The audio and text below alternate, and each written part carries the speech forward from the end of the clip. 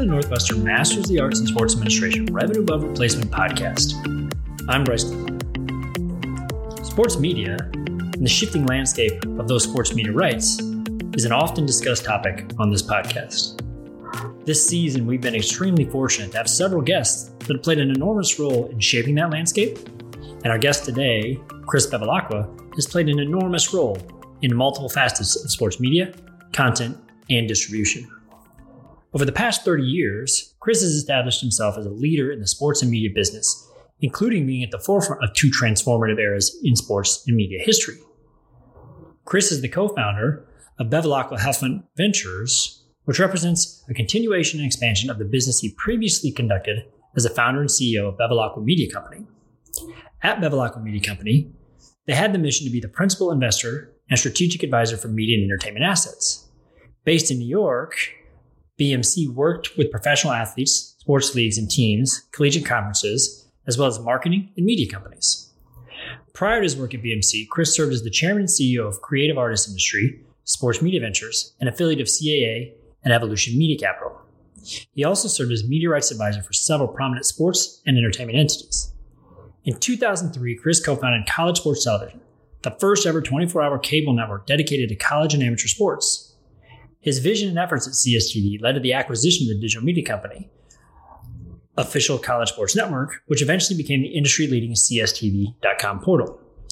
From 1994 to 1999, Chris was the global director of negotiations for Nike Sports Media, licensing, and marketing rights.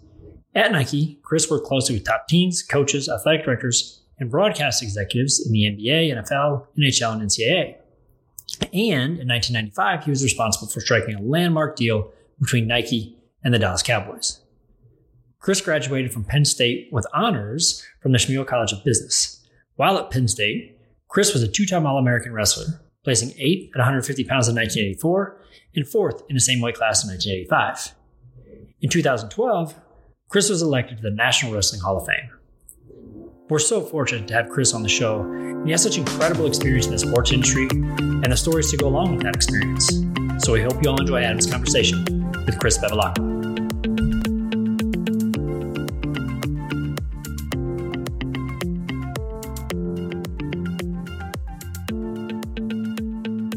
Welcome to the Revenue Above Replacement podcast. I'm your host, Adam Grossman. With me today is Chris Bevilacqua. Chris, welcome to the podcast.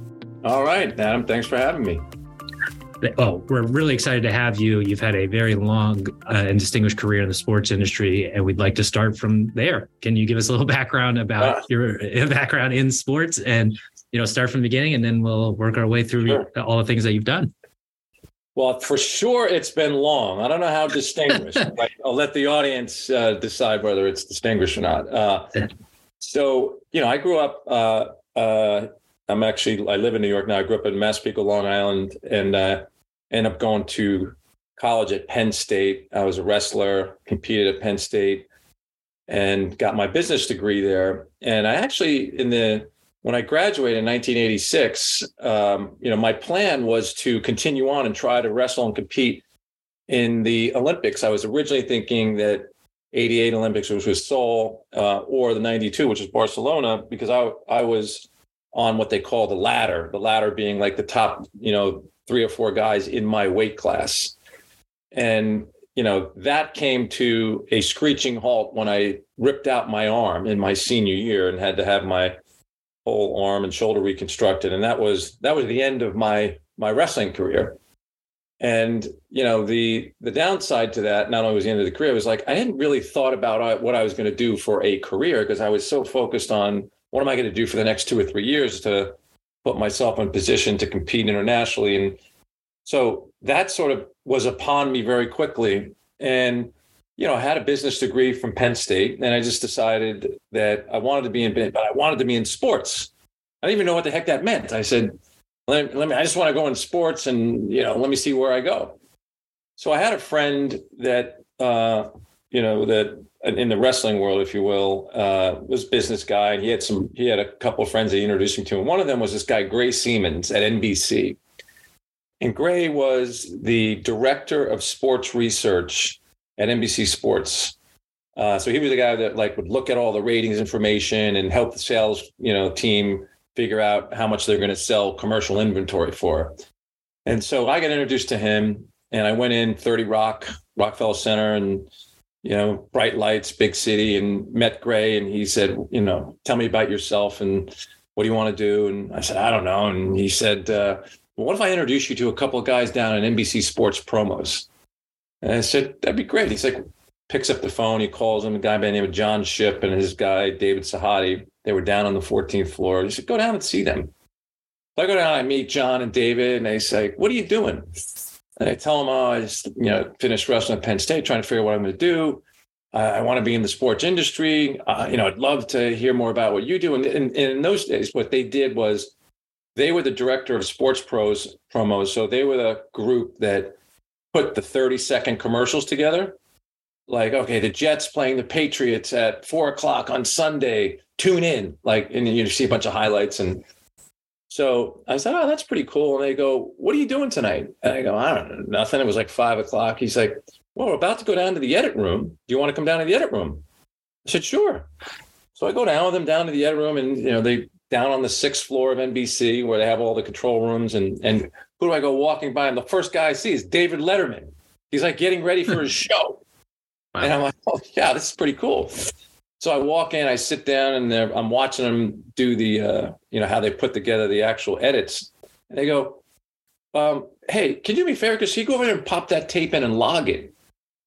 And I go, what's that? And they go, just look at the, time coded, Kenny O'Brien hands off to Freeman McNeil for 8-yard gain, 104, 50 seconds to 105, 22 seconds. Like you're literally logging it, right?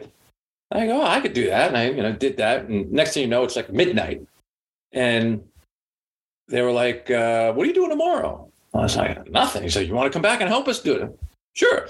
So that became my first job. They hired me. It was it was an hourly job working at, I think it was $6.60 an hour.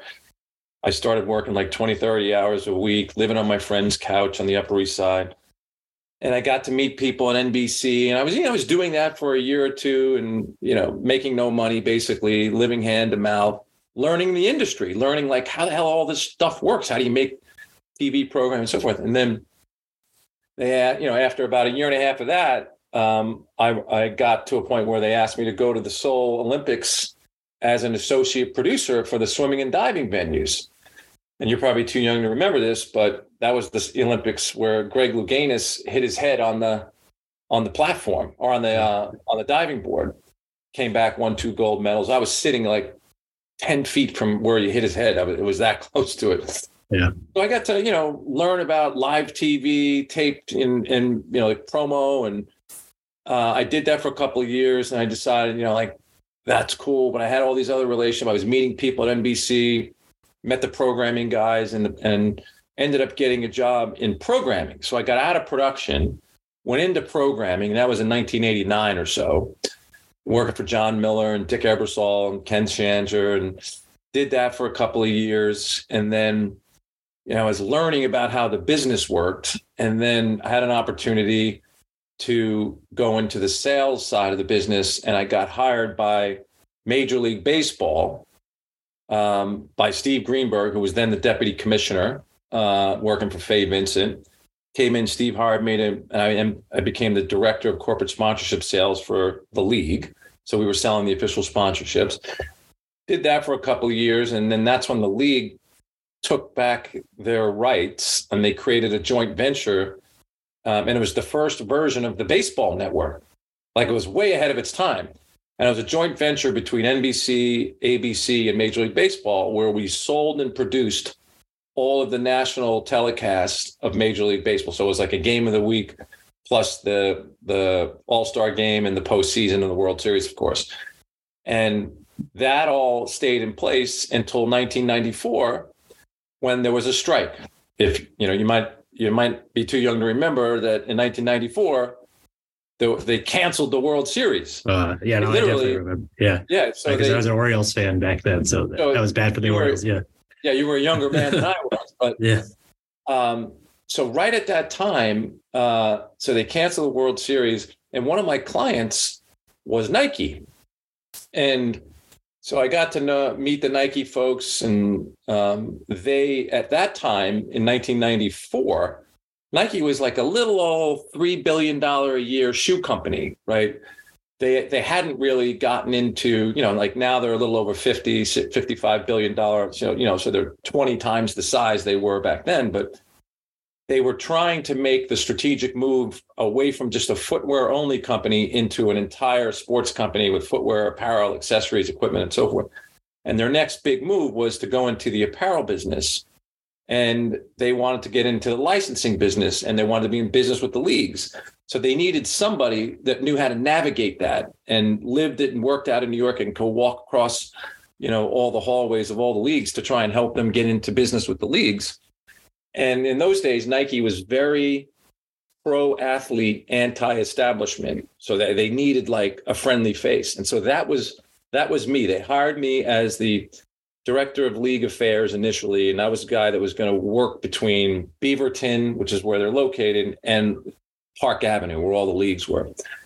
And my first job was to try to get official partnerships in place, broad licensing, marketing, media partnerships, and of course, sports marketing, where you have the logos on the uniforms and so forth. So we started, the very first deal that we ever did was the NHL deal, ironically, hockey of all things. And then we ended up doing an NBA deal. We didn't quite get to the MLB deal that we wanted, but we ultimately ended up with an NFL deal as well. And that was the hardest one to do for a variety of reasons. But I was right in the middle of all that. And after a couple of years, or right during that time, we came up with a strategy to own college sports. So I was the guy, in addition to dealing with all the leagues, that was going around the country and doing what we called head-to-toe deals with all the universities, like Miami and Penn State and Ohio State and Alabama and, Oregon and all and so on and so forth. And as the time went on, I became the global negotiations director. So I was doing all the major deals on the sports marketing side, leagues and teams and athletes, some of the high pro like Deion Sanders and Ken Griffey Jr. I was just dealing with buying all of those types of rights. And so I got to about 1998, 1999. I'd been there a few years and we were dominating college sports. And I said, I think I came up with a plan, because those are the early days of satellite TV and digital cable was coming and the internet was really starting to get more broadly distributed. And in particular, broadband was in the very early stages. And it was like, I had a media background, right? And I had this idea that we should take our dominance in college sports, because we were buying all these other rights with our college deals, like the right to put Duke and North Carolina in a preseason basketball game, and we would own the event rights and the TV rights and all the other related rights around it. And we weren't doing much with those rights that we had bought. So I said to Phil Knight, and remember Tom Clark was the president, Howard Slusher, Rudy Chapa, I said, we should take these rights and we should create a 24-hour college sports channel called the Nike College Sports Channel. And we could launch it. It's going to be, if there's a 500 channel universe and there's a 24-hour food network, we ought to be able to figure out how to launch a 24-hour college sports TV network. Yeah. So, I put together a little business plan, and that was towards the end of 99. And I presented it, and Phil Knight, I remember him clear as day saying, we don't, this might be a great idea, but we don't sell TV. We sell shoes and clothes. That's what we do. Which there's something to be said for being, a founder and a leader, and, you know who you are, and you don't really deviate. You stick to the plan. And, and I can remember being, oh, wow, I think this is a missed opportunity. I was a little deflated at the time. And I finally thought to myself, you know what? I'm like in my early 30s. I've got, 12 or 13 years under my belt. I learned how to, how TV is made. I know how to produce stuff. I know how to program it. I know how to sell it. I know how to get it distributed. Maybe now's the time. I'm going to go take a shot and be an entrepreneur. I'm going to go, this is my shot. It's a single guy. I didn't have a family. And I just decided I was going to go do it. So I left Nike in the end of 99. I had a share house out in the Hamptons, and I took that summer and I taught myself PowerPoint, and that was 99. And I put together a little business plan, and I took the next year. So that was the end of 99, beginning of 2000, which is, ironically, right at the beginning of the .com bubble bursting. So it wasn't really a great time in that respect. And here I am with this idea, and I'm going around the country meeting with the athletic directors and college presidents and commissioners. And and my idea was very simple. I said, you guys are in a one bidder marketplace called ESPN. And if you ever want to get your value, on the media side, right? Because this is all post 1984, the Supreme Court decision on the Georgia football and Notre Dame decision where they broke apart the monopoly of the NCAA. So now you're like almost a generation past it, and you just have all of this capacity, and you have one buyer. ESPN basically owns everything, and that's why the market, right, has not been unlocked. You need to create a competition. So I remember getting Jim Delaney, Roy Kramer, and Tom Hansen, the three commissioners, in a conference room at the Charlotte airport with my little PowerPoint up on a screen. And I'm going through this, and I remember Delaney saying, like, this actually is an interesting idea. And Roy Kramer and Tom Hansen were, I'm like, what's this kid talking about? Like, but I remember I still have the presentation. On the last page of my presentation, I said, if you do this right, you give me some rights, all the stuff ESPN's not using, I'll go out and raise the money. I'll create an alternative. 5 years later, if we've created something, you'll either charge me a lot more for it, or ESPN will pay a lot more to keep me out. Like, either way, you win. And they were like, yeah, you're right. So, so that's ultimately what ended up happening was, Chris, but the last page, just to finish that thought, I had in there, and I said, if we do this right, you'll get a lot of money, or someday you're going to own your own network. You're going to own your own network, and you're going to own your own network. And I was just kind of like, what is this guy talking about? Yeah, right. I was like, you know what? You got to see the forest through the trees. So all that said, like, not a terribly, there were probably other people that had thought of the idea before, but like thinking of it and having a nice presentation and all that other stuff, that's all nice and fine. But like, it's actually the doing it part that's really hard. Exactly. So, yeah. Definitely. So once I knew we had, it was pretty clear to me after spending a year flying around, I knew I had like real support.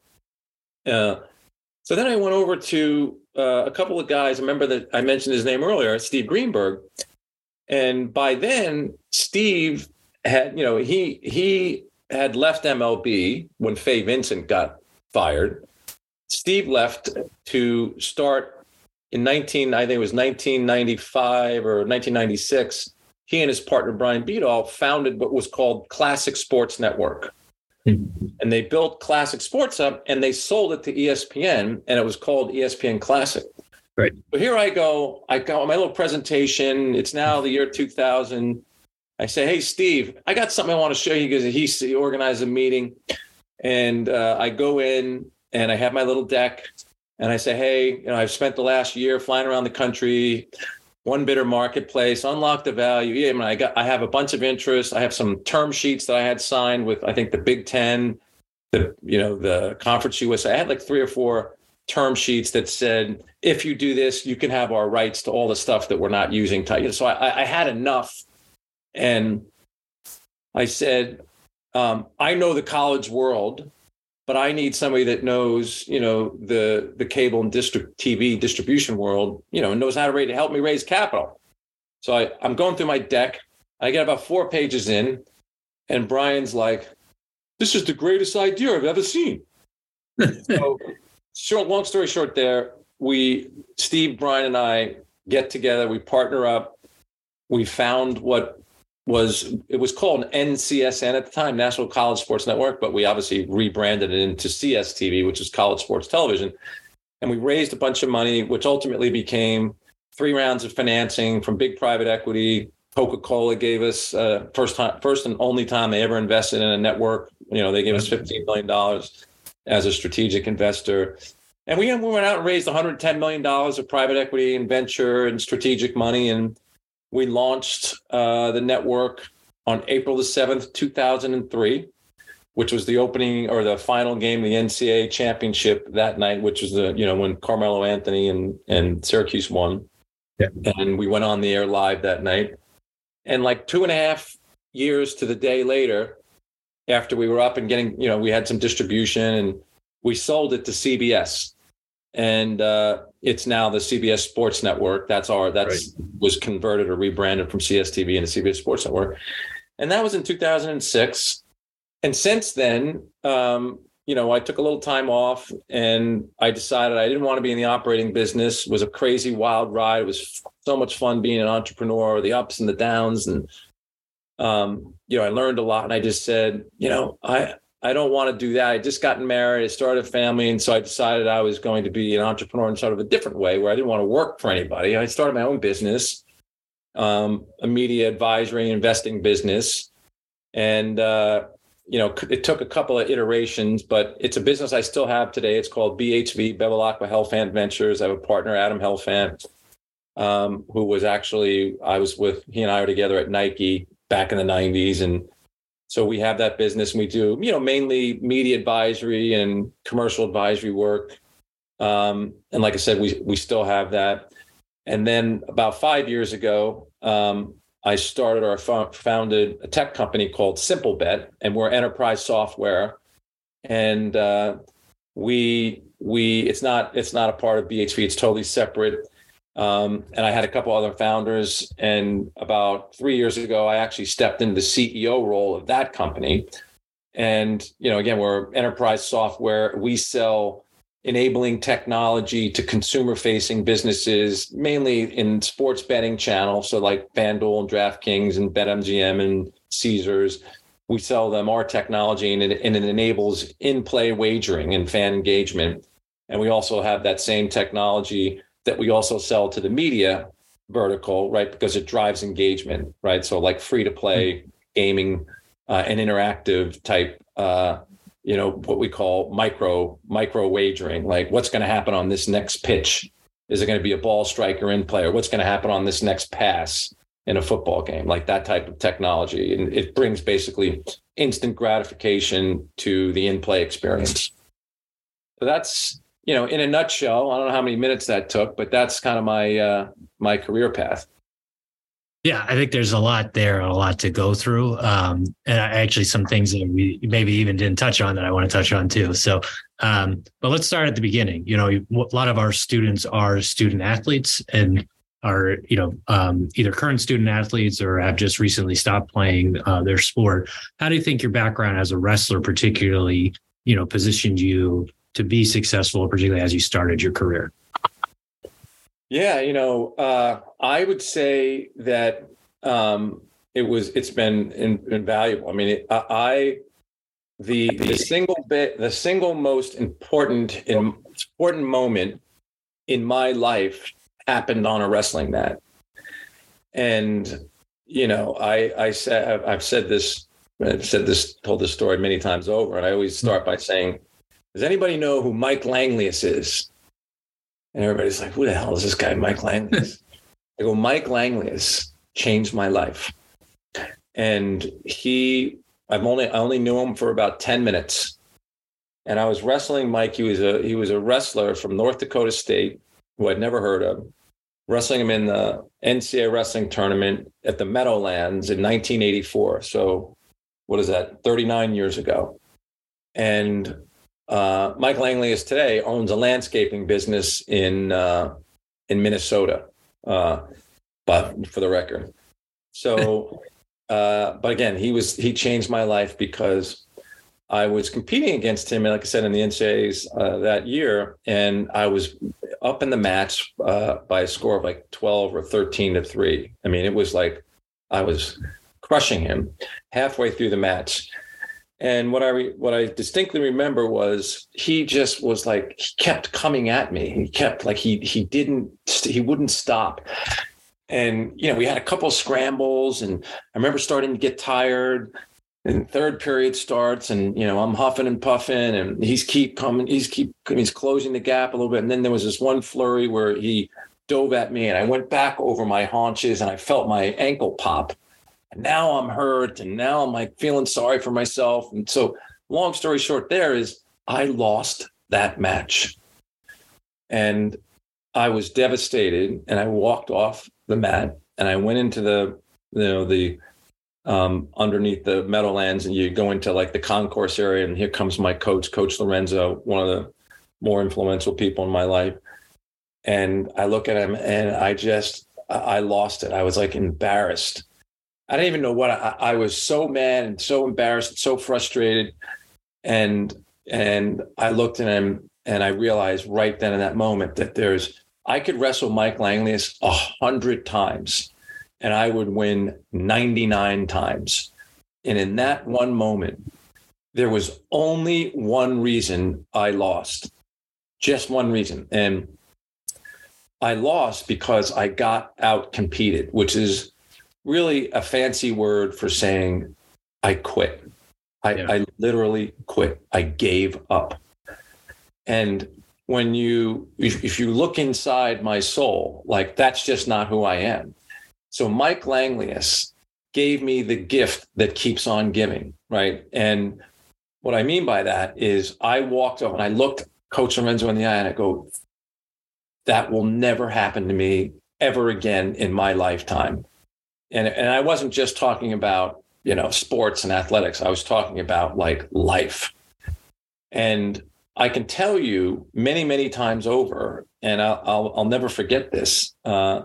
Like I gave you the CSTV story earlier, and to just, translate all that, like there was a time like in 2003 and 2004, where when we were out competing and trying to roll out CSTV, and ESPN decided they wanted to crush us. Okay. And, they were doing all kinds of nasty things. And, we at this point, we had a bunch of rights. We weren't going anywhere. They launched, a couple of years after we started, they launched ESPNU, which is a direct competitor to us. And, they were using their leverage and trying to keep us out. And that all of a sudden opened up. And I remember thinking to myself, okay, we're down to the last $10 million because we had raised 110, and, and I'm saying to myself, I'm staring at the ceiling at night, and I'm looking, and I'm saying, all right, we're down to 10 million. I got 300 employees trying to get distribution. We're burning cash. And I'm staring at the ceiling at 3:00 in the morning. And who do you think I was thinking about? I'm thinking about, this is Mike Langlius. There's no fucking way I'm giving up. There's no way. Yeah. I am going to the last, I'm going to run through the finish line on this. So, we end up, we had all these issues with ESPN, and we had a lot of evidence about what was happening behind the scenes, abuse of market power and all this other stuff. So we go and we hire, our law firm, and says, hey, we got so the lawyers go, we get good news, we get bad news. I go, what's the good news? The good news is that, this is not good. I mean, that's an antitrust case. Yeah. Okay. Well, what's the bad news? The bad news is, well, you won't be around to see the ending. They'll just, so we end up hiring this law firm. He said, but we can maybe introduce you to some folks. So we go down to DC, we, DOJ, FTC, SEC, and you start talking about it, and they're like, wait a second, this isn't good. Sure enough, what ends up happening is they hire, the DOJ opens an investigation. Yeah. And, at that point, what was happening was they would buy all the rights So let's say the Mountain West, they would own the Mountain West rights. And then they would show about 3% of all the inventory, and the rest of it would sit in the warehouse, and they would prevent companies like us from licensing that. Right. So when all that was going on, they knew, they were being watched. And so that allowed us to get the Mountain West rights, and we got football rights. And then it allowed us to get the Conference USA, and we allowed us to get Atlantic 10. First time that had ever happened. And so we pierced that exclusivity. And once that happened, and then the luck, right? And this goes back to the Mike Langley story, which is we didn't give up. We hung around long enough, and then Sumner Redstone decided, unbeknownst to us, he decided that he was going to break his company in two and put the cable TV properties over here with Tom Freston, and he's going to put the broadcasting properties with CBS and, outdoor, and also some of the other assets under Les Moonves. And when that happened, and we all of a sudden had all these rights, and they had a sunk cost of about $6.5 billion into the NCAA basketball tournament, which they were never going to make money on. And, the cable TV business was seen as high growth, and the broadcasting business was considered low growth. So here was an opportunity for Les Moonves and CBS on that side to have a cable property that had, a $6 billion sunk cost because they had the NCAA tournament, and they could then become the leaders in the college, media space. And so all that came together all at the right around the same time. And, I'm convinced that the fact that we just grinded it out and stayed at it and put ourselves in a position to be acquired at the right time, at the right place. And so that's sort of all that came together, and kind of all goes back to my Mike Langley's moment. Yeah. I mean, I think that's really important. I mean, one is right. I mean, you have to stay liquid enough to get lucky, and you guys obviously raised enough money to do that. But it's also, to your point, right? If you hadn't kept going, particularly when against a dominant competitor who had a lot of resources, you could have easily made a different decision and tried to, liquidate or try to get as much as you could from the assets and exit, but you decided to grind through. Exactly. Hopefully we can have time to touch on that again, but I did want to go back to, again, kind of go back to the beginning, which is, you did say obviously the start of your career in sports was basically labeling videos, and that's not necessarily the most glamorous task in the world, but also building your network. And those are two core things we try to tell students is try to get into the sports industry and try to build your network quickly. So you talk about I don't know if that was a plan or if that was something you thought of or it just happened to be the right place or right time, but was that a concerted effort to try to get in and build your network as quickly as possible? 100%. I didn't know what I didn't know. And you always, there's always, when you go into these things, even in the CSTV days, you go into them, I knew what I didn't know, but I also didn't know what I didn't know. And you discover, and I look back after that crazy exit on the CSTV side, and I go, man, I'm glad I didn't know everything I didn't know, because I don't know if I would have done that. Right, exactly. It's it would have been daunting to know all that. Yeah. So there's something to be said for not knowing what you don't know. But I did go into it, and part of my whole plan in the very early going, as I mentioned, I decided I want to be in sports.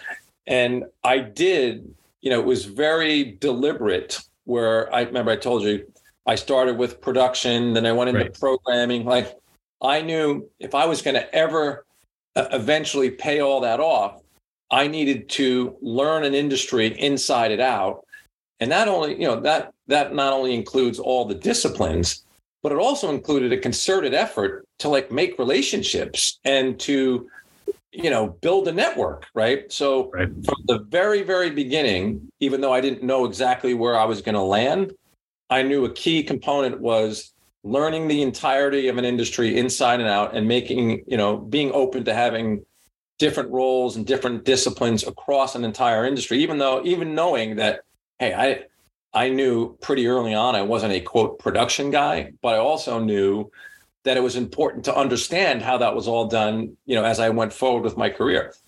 And then while I was doing that, like I said, I made it a point to invest into relationships and stay in touch with people. And this, this was in the day, obviously before cell phones and the internet and texting, and this is where you really had to make a physical effort to go see people and be present. And so like today's, I've been through a couple of these things over the last 20 years, and I can tell you, sitting now on the other side doing all the hiring, right? Going all the way back 20 years ago, like I've hired now in 2 or 3 different generations, and it shows you how old I am. And, there is a real difference in I don't want to say the quality of the people that we're hiring today versus 20 years ago, but there is definitely a difference in how people interact and how people are motivated, right? And how they go about, trying to build their own career. I mean, it's way different. And, like I see it with my own kids, and I have kids that are 4 kids between the ages of 11 and 16. And, I try to impart on them, even though they're still not of that, professional age, like they believe me, they know the Mike Langley story. They've heard it many times over. Yeah. And because I think it just translates into life. And, it's a challenge as a parent with all the technology and, like just the chaos of the world and how information is whipped around and what's accurate and what's not accurate. But really, like the social skills that I see today versus 20 years ago and even 40 years ago are much different than they were when. And so obviously social media is such a huge thing. It's like a part of it's the fabric of life, but it's still like, I have this saying, it still doesn't account for the last 3 feet, right? The last 3 feet is me and you sitting together physically somewhere. And there's just not as much of that, right, as there was 20 and 30 years ago. And I just still think that is an incredibly important thing that I would not want your students to lose sight of, like building relationships and doing it, in the physical world as much as you're doing it in the digital world. Like you got to have a good combination of both, in my view. Yeah, I want to drill on that topic, because I think building your network, obviously, particularly if you're interested in sports, is critical. So, and you did obviously build your network pretty quickly and from a pretty young age, to the point where you're pitching Phil Knight, obviously your business plan for what became CSTV. So what do you think resonated with industry leaders with what you were doing, or how were you able to connect with industry leaders to build that network to get you to the places where you ended up going in your career? Well, remember, I had 12 or 13 years under my belt at that point of a real knowledge base, but I also had 12 or 13 years of relationships. And so like when I tell you I got Jim Delaney and Roy Kramer and Tom Hansen, they're like, I knew those guys for 10 years by that point, right? And I had like a personal investment because I had done business with them before and had relationships and, made a concerted effort, right? So ultimately in business, right, not a surprise, like it comes down to trust. You do business with people you like and you trust, right? And so I had already made that investment and had a pretty good track record, even though I was working for other employers in the NBC, Major League Baseball, the Baseball Network, Nike. Like you have a track record and you build relationship, you build trust, and that never goes away, right? You have it, but you also have to keep fertilizing it. And it's just a continuous investment, right? And so, like in my case, I just unlocked the value of my relationships, but it didn't happen overnight. It took me 12, 13 years to build that. And all those people are still my friends, to this day. And I do want to touch, I want to ask you directly about sports media, kind of the evolution of sports media, particularly given the central component that it plays in the industry. But more on the kind of macro level, you've worked at the types of companies and the organizations that our students are looking to work at, whether that's on, directly for a property, working for a league, working for a brand, starting your own venture. You mentioned relationships and obviously trusting people. Are there common themes or common, either are there specific differences you'd like to point out, or are there common themes across all those different types of industries and organizations that you think are important for the students to know as they're looking to begin or advance their career in the industry? I mean, I think common themes in that, what do employers look for, right? Like they look for leaders, and they look for, self initiation, right? And, they look for, qualities that are lasting, right? That can, like, I have some philosophies around all this, like as an example, one of the great stories, I like to tell because it informs like how, like, I manage, right? Having started businesses before, is I remember sitting back in my Nike days. We used to take the college football coaches on a trip every year in February, right? And I remember sitting around, it was in Hawaii, and sitting around the pool, and there was like a fire. It was a little chilly at night. And here I am, I'm sitting with Joe Paterno, Steve Spurrier, Rick Neuheisel, and right to my right was Bobby Bowden. And in those days, this was in the 90s, Bobby Bowden was the Nick Saban of the 90s. He was the guy that everyone was like, how the hell is he doing this? Like, right. He was killing, like, every year he'd be in the top 2 or 3 programs, which was really hard to do. And I knew Bobby a little bit, and I sit next to him, and I go, I'm sitting there, like, we're around the campfire, and I go, hey, coach, I got to ask you, like, how are you doing what you do? Like, how do you, like, why are you so good? Like, why are you so much better than everybody else? Yeah.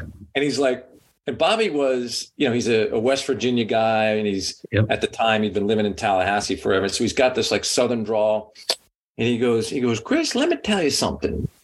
He said, a lot of people think I coach my players. He's like, no, I don't coach my players. I coach my coaches. And it dawned on me, like that's how Bobby is scaling Bobby. He's like, if I find 20 mini Bobby Bowdens and they all do what I do, that's how I scale my program. It's just like, it was brilliant in its simplicity. Yeah. Here it is, the college football coach. And I'm thinking, that's freaking brilliant, because he's basically saying, hey, I'm not the smartest guy around, but if I find 20 more of me and I teach them up, then they can go do, like, and then it's like, that's how I replicate my success. And it's kind of like, I've always remembered that. And so when I hire and build a business, like, it's pretty simple. Like, I want people that are smarter than me, right? That I know have a work ethic, that I know will have Mike Langlius in them. They're not going to get out competed. Like, I just need some basics, and I can coach you up after that. Yeah. And let the smart people do what they do, and we will win 100%.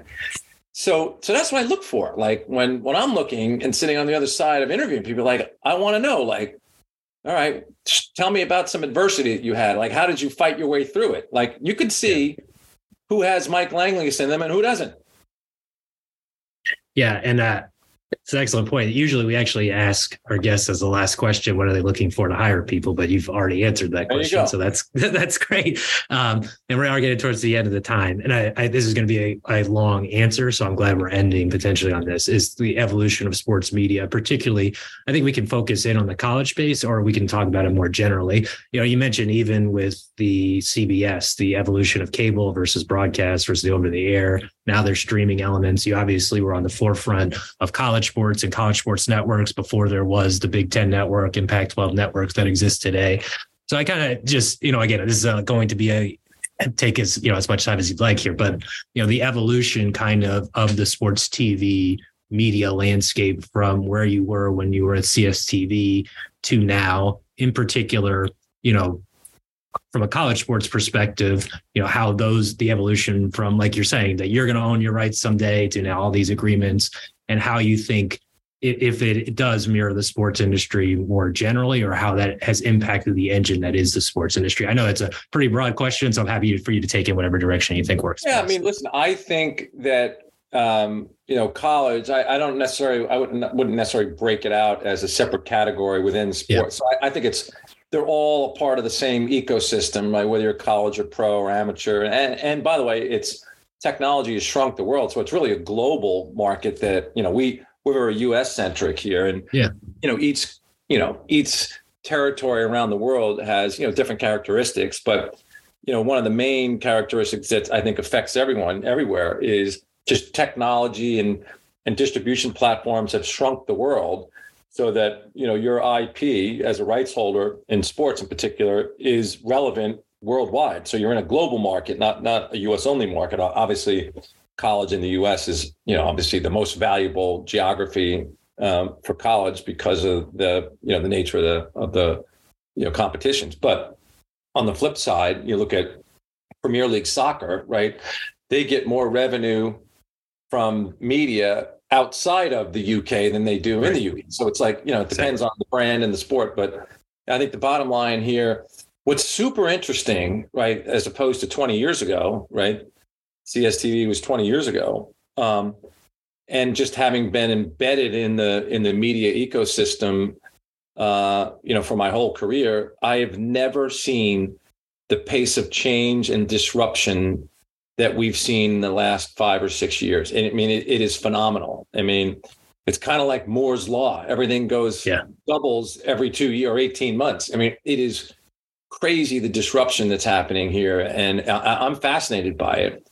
And in a way, with my current, technology business, right, with Simple Bet, we're sort of in that vortex by virtue of what's happening in the media ecosystem, right? Because what you're really seeing in real time, right, is a very fast transition from what I call like a wholesale model into a hybrid retail model with personalization of media at the center of it, right? So, 20 years ago, right, you in a wholesale world, the rights owner would sell to a wholesaler, Fox or ESPN, and then Fox and ESPN would sell to a retailer, Comcast or DirecTV, and you pretty much had everything contained inside that walled garden, at least for sports. Then, like 10 years ago or so-ish, a little company called Netflix came out, and all of a sudden, like, all right, we're going to use the internet to distribute programming. And, they created a catalog business, and, everybody said, oh, great, catalog, we can get everything we want. And then eventually, and this is kind of their moment, was, well, what if we don't sell a catalog? What if we sell something that no one else has? And you've heard of the show House of Cards. They made an investment in House of Cards. And all of a sudden, the whole industry has moved. And what you're seeing, now happen in sports which has lagged several years behind what's happened in the more general entertainment program, is this unbundling of the bundle, right? And so we're rapidly moving away from a wholesale model into a hybrid, wholesale retail model, and personalization at the center of all that. And, like, it's disrupting a lot of things, right? Because the people are cutting the cord, and young, like my kids, they're never going to have a cord. It's all going to be, cordless, and it's all going to be mobile. And so you have this like very fast dislocation occurring, and you have all these big media companies like trying to navigate that and have a toe in both. And then you have the tech companies, right? So it's a lot easier, right, for a tech company to become a media company than it is for a media company to become a tech company, right? And so that's why you had the Amazons and the Netflixes and the Hulus of the world. They really dislocated the bundle and linear TV, but now you have the Disneys of the world, and Disney bought BAMTech, and they're trying quickly to now catch up to the tech companies. And so you have this whole, and it's on a head-on collision, right? And we just saw it with, the last set of rights that the NFL brought to the market, and they did all their deals, and then they did the Amazon, now they did the Sunday Ticket with YouTube, and, now they just did Peacock for the playoff game. Like, it's like all these things are happening, and it's dislocating the old world, and the advertising business is in disruption too, right? Because audiences are fragmented, but now you have targeted targeted advertising and brand advertising. So you have all this stuff going on, and it's just caused all this disruption. And it's fascinating to watch it all happen kind of in real time. It's like trying to build an airplane while it's flying. And I think you'll see probably it'll probably take another 5 to 10 years before it's all fully settled. But I think what ultimately happens is there's going to be two different worlds. There's going to be, the the traditional cable bundle will still exist to some degree. It'll just be smaller. Yep. And then you'll have all this other more direct to consumer personalization, interactivity, sports betting, and all the things. I can buy this jersey while I'm watching that broadcast, and I'll get delivered to my front door with a drone in the next 2 hours. Right? So all that stuff is happening in real time, and I think it's great for the consumer. Yeah, and there's a lot. Again, there's a lot there. There's definitely a lot more we would like to unpack with your career. We're going to definitely have to have you on as a guest again. We didn't even get a touch on really sports betting or your career with your investment into StubHub, or now obviously kind of the evolution of media. We would like to talk about more in depth. So a lot more to talk about. We're excited to hopefully have you back. But thank you for the time today. And thank you for being a guest on the Revenue Above Replacement podcast. You got it. And happy to do a part 2 at some point. Yeah, we're going to hopefully do it sooner rather than later. So thanks for being a guest. Okay, you got it. Yep.